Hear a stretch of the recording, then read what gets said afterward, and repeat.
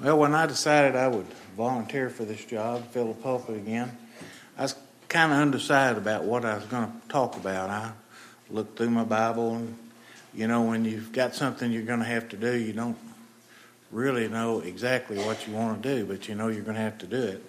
So I thumbed through there, and I decided to talk about forgiveness.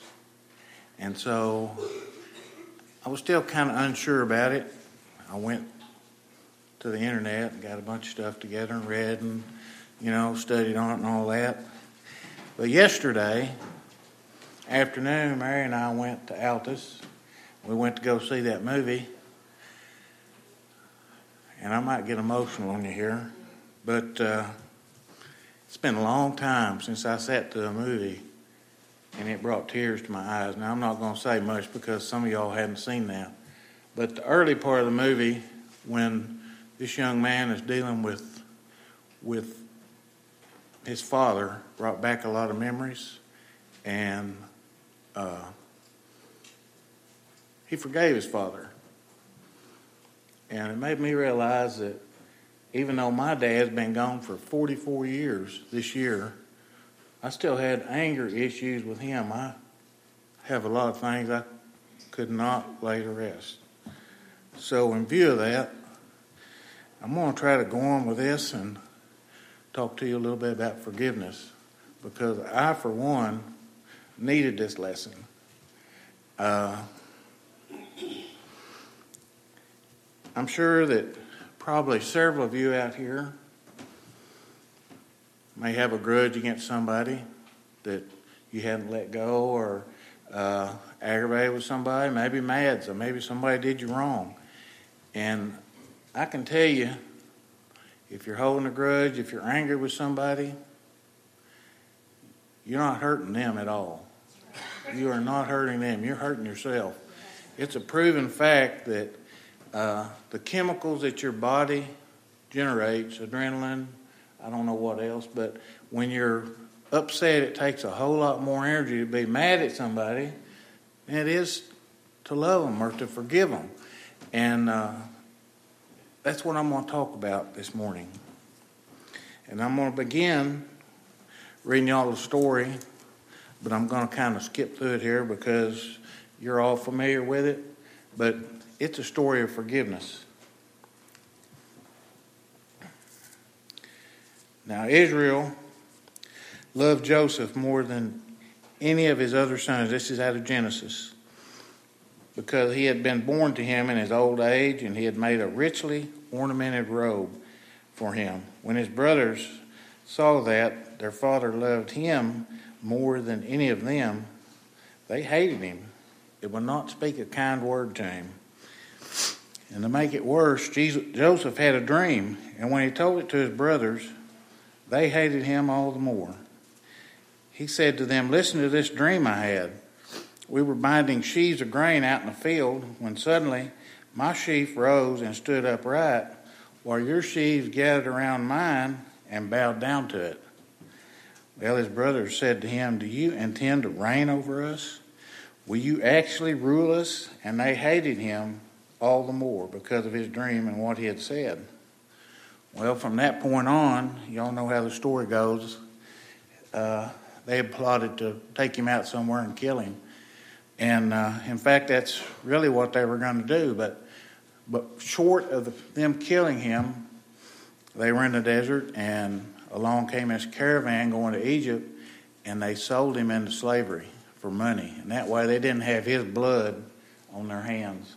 But they took his robe, of course. They killed a sheep, covered it with blood, took it back to the father and said, "We found this robe, it's covered with blood. We can only assume that your favorite son was killed by a wild animal." And so Jacob went in the morning. He was tore up because that was his favorite son. And, he just never did get over it till the end of the story. Well, as we know, Joseph went on to Egypt. The Pharaoh had a dream. Nobody could interpret it. And the Pharaoh had the dream interpreters killed. But he heard of one of the guys in prison down here, a slave that could interpret dreams. So he called him forward. And to paraphrase the story, of course we all know it, Joseph interpreted the dream correctly, that there was going to be a great famine, and instructed the Pharaoh to put all his grain and stuff and store it up, because there was going to be a period of 7 years without food. So, sure enough, they did that, and it came to truth. And somewhere along in that period of time, in those 7 years, Jacob and his brothers, or his sons, all the brothers, were running out of food. So Jacob sent them to Egypt in search of grain. He had heard that they had grain, food in Egypt, and they went. Well, when they got there, he recognized them. But he was in Egyptian finery and all dressed up, and a man of honor, and they didn't know him at all. So he sent them back once with grain, and they came back to get more, brought the youngest son. He, in other words, had them to eventually end up with their father there. And he told them on the second visit that, I'm your brother, I'm the one that you sold into slavery. And man, they were afraid for their life, because they just knew that he was a man of importance in Egyptian power, and he was going to have them killed. But he did not. He was so overcome with emotion that he had to go off by himself and cry. He was so glad to see them, and he forgave them. He forgave them, and in fact sent them back to bring the whole family and all their possessions back to live with them in Egypt, which they did. And so, you see, can you imagine what he went through? He was 17 years old when he was sold into slavery, just a kid. And we don't know how long he had to stay down a dungeon or what he did. But everything that he endured, he was a godly man, and he realized that it was God's plan for him, God's will. And he made the ultimate forgival of his brothers. Now, in my research here,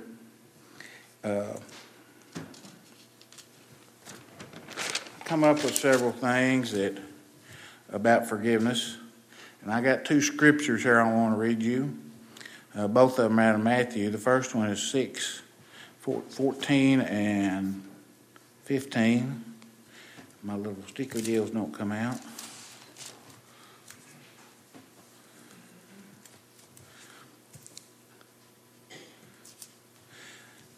For if you forgive men when they sin against you, your heavenly Father will also forgive you. But if you do not forgive men their sins, your Father will not forgive your sins. And our second reading comes from Matthew chapter 18, 21-22.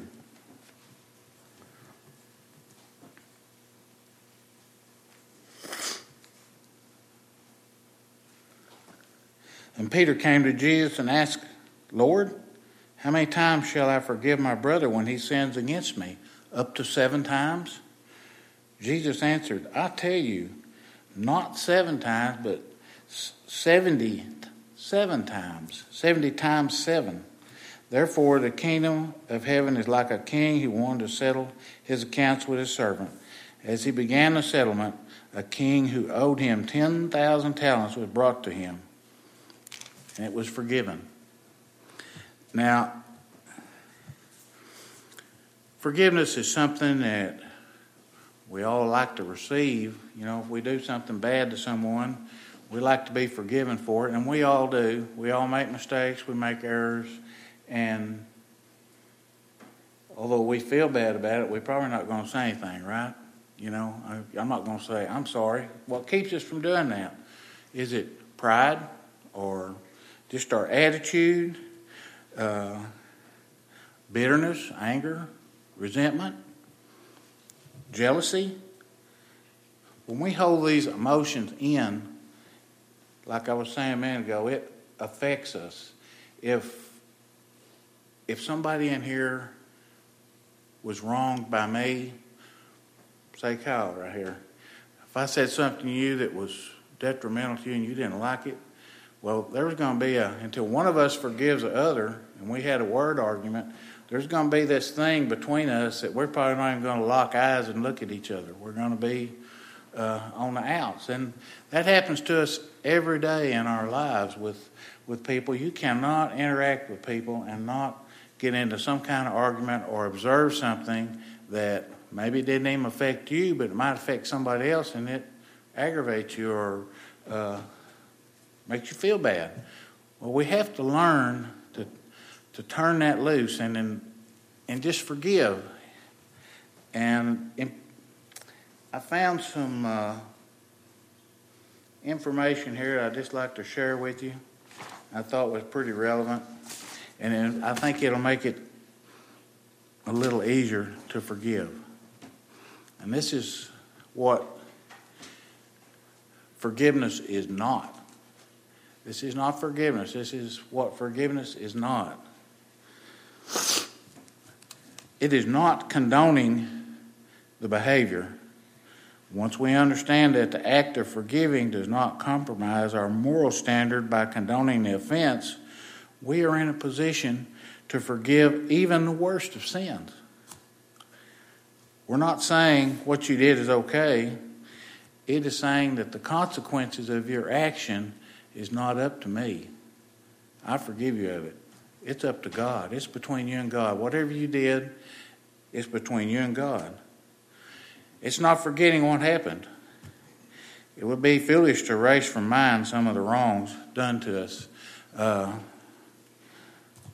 When you work for the public like I have for 30 plus years, Gerald, Christy, Ben, you run into all kinds of folks and things happen. Sometimes you don't get paid for what you do, or somebody owes you money and can't pay. Somebody comes in and insults your integrity. I mean, there's a lot of things that can happen. And you can forgive them of that, but you don't have to forget it. You've heard the expression, forgive and forget. Well, I don't think God really calls on us to forget. You wouldn't hire a pedophile to be a babysitter. I mean, you might forgive him for what he did, but you won't want him watching your grandkids. You have to learn from your mistakes and these actions that happen, but you are called to forgive. It is not restoring trust in this person. Trust is earned. It is something we give to those who deserve it. And to blindly trust someone who has hurt us is naive and irresponsible. Each of us have our little group of friends and family and all, and we trust them probably more than we do others. Like my church family, I trust all of y'all, and I just do. And it would be different with somebody on the street. If somebody walked up to the shop and said, hey man, I need $100 to go do something here, pay my electric bill or whatever. Well, if I didn't know him, I might be hesitant to do that. But trust is earned. It's earned. And if someone betrays your trust, like a friend puts on Facebook something that you told him in confidence, well, that kind of betrays your trust, sir. You have to forgive them, but you might not tell them again a secret that you don't want spread. It is not agreeing to reconcile. If somebody did you wrong and you forgive them for it, it doesn't mean you have to get along with them or agree that it might have been your fault and not theirs. You don't have to reconcile. You just have to turn loose of that in your heart. You know when you've been wronged. I mean, all of us have been. You can feel it. You know when somebody did something wrong to you. And we just have to learn to turn it loose, let it go. Easier said than done. but it happens a lot in life all the time. And it's not doing this person a favor if they offended you or insulted you. Jesus raised the standard of forgiveness to a higher level. According to him, we are to forgive even those that remain unrepentant. Forgiveness benefits the giver at least as much as the receiver, so we extend it whether or not the person asks for it. And lastly, forgiving is difficult. It is not easy. I don't know why it's not easy, because once you do it and put it where it needs to be, you wonder, why didn't I do that earlier? I mean, there was nothing to it. Instead, we carry this grudge all this time, and you see somebody and you think, I don't know what, Why do we do that? Is it our human nature? Isn't it much easier to just forgive and to go on and enjoy your life and let them enjoy theirs? No one benefits from having a grudge between two folks. And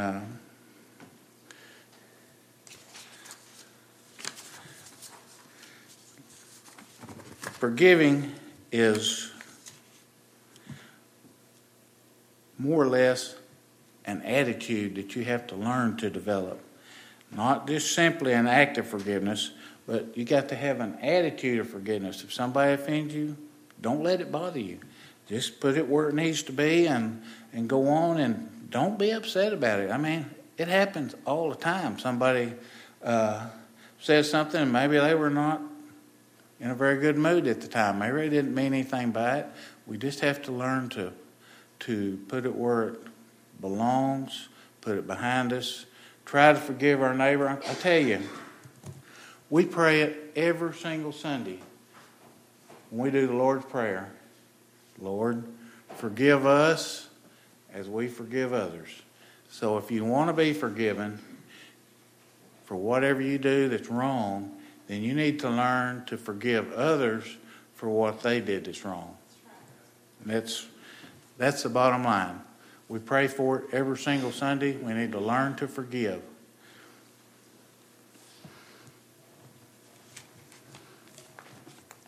Jesus is asking us to do something that is humanly impossible. In and of ourselves, we don't have enough forgiveness to go around. But God does. So when our limited resources run out, we're unable to forgive, we can ask Him to forgive others through us. And in so doing, we take one more step of obedience and allow ourselves to become a conduit of God's grace.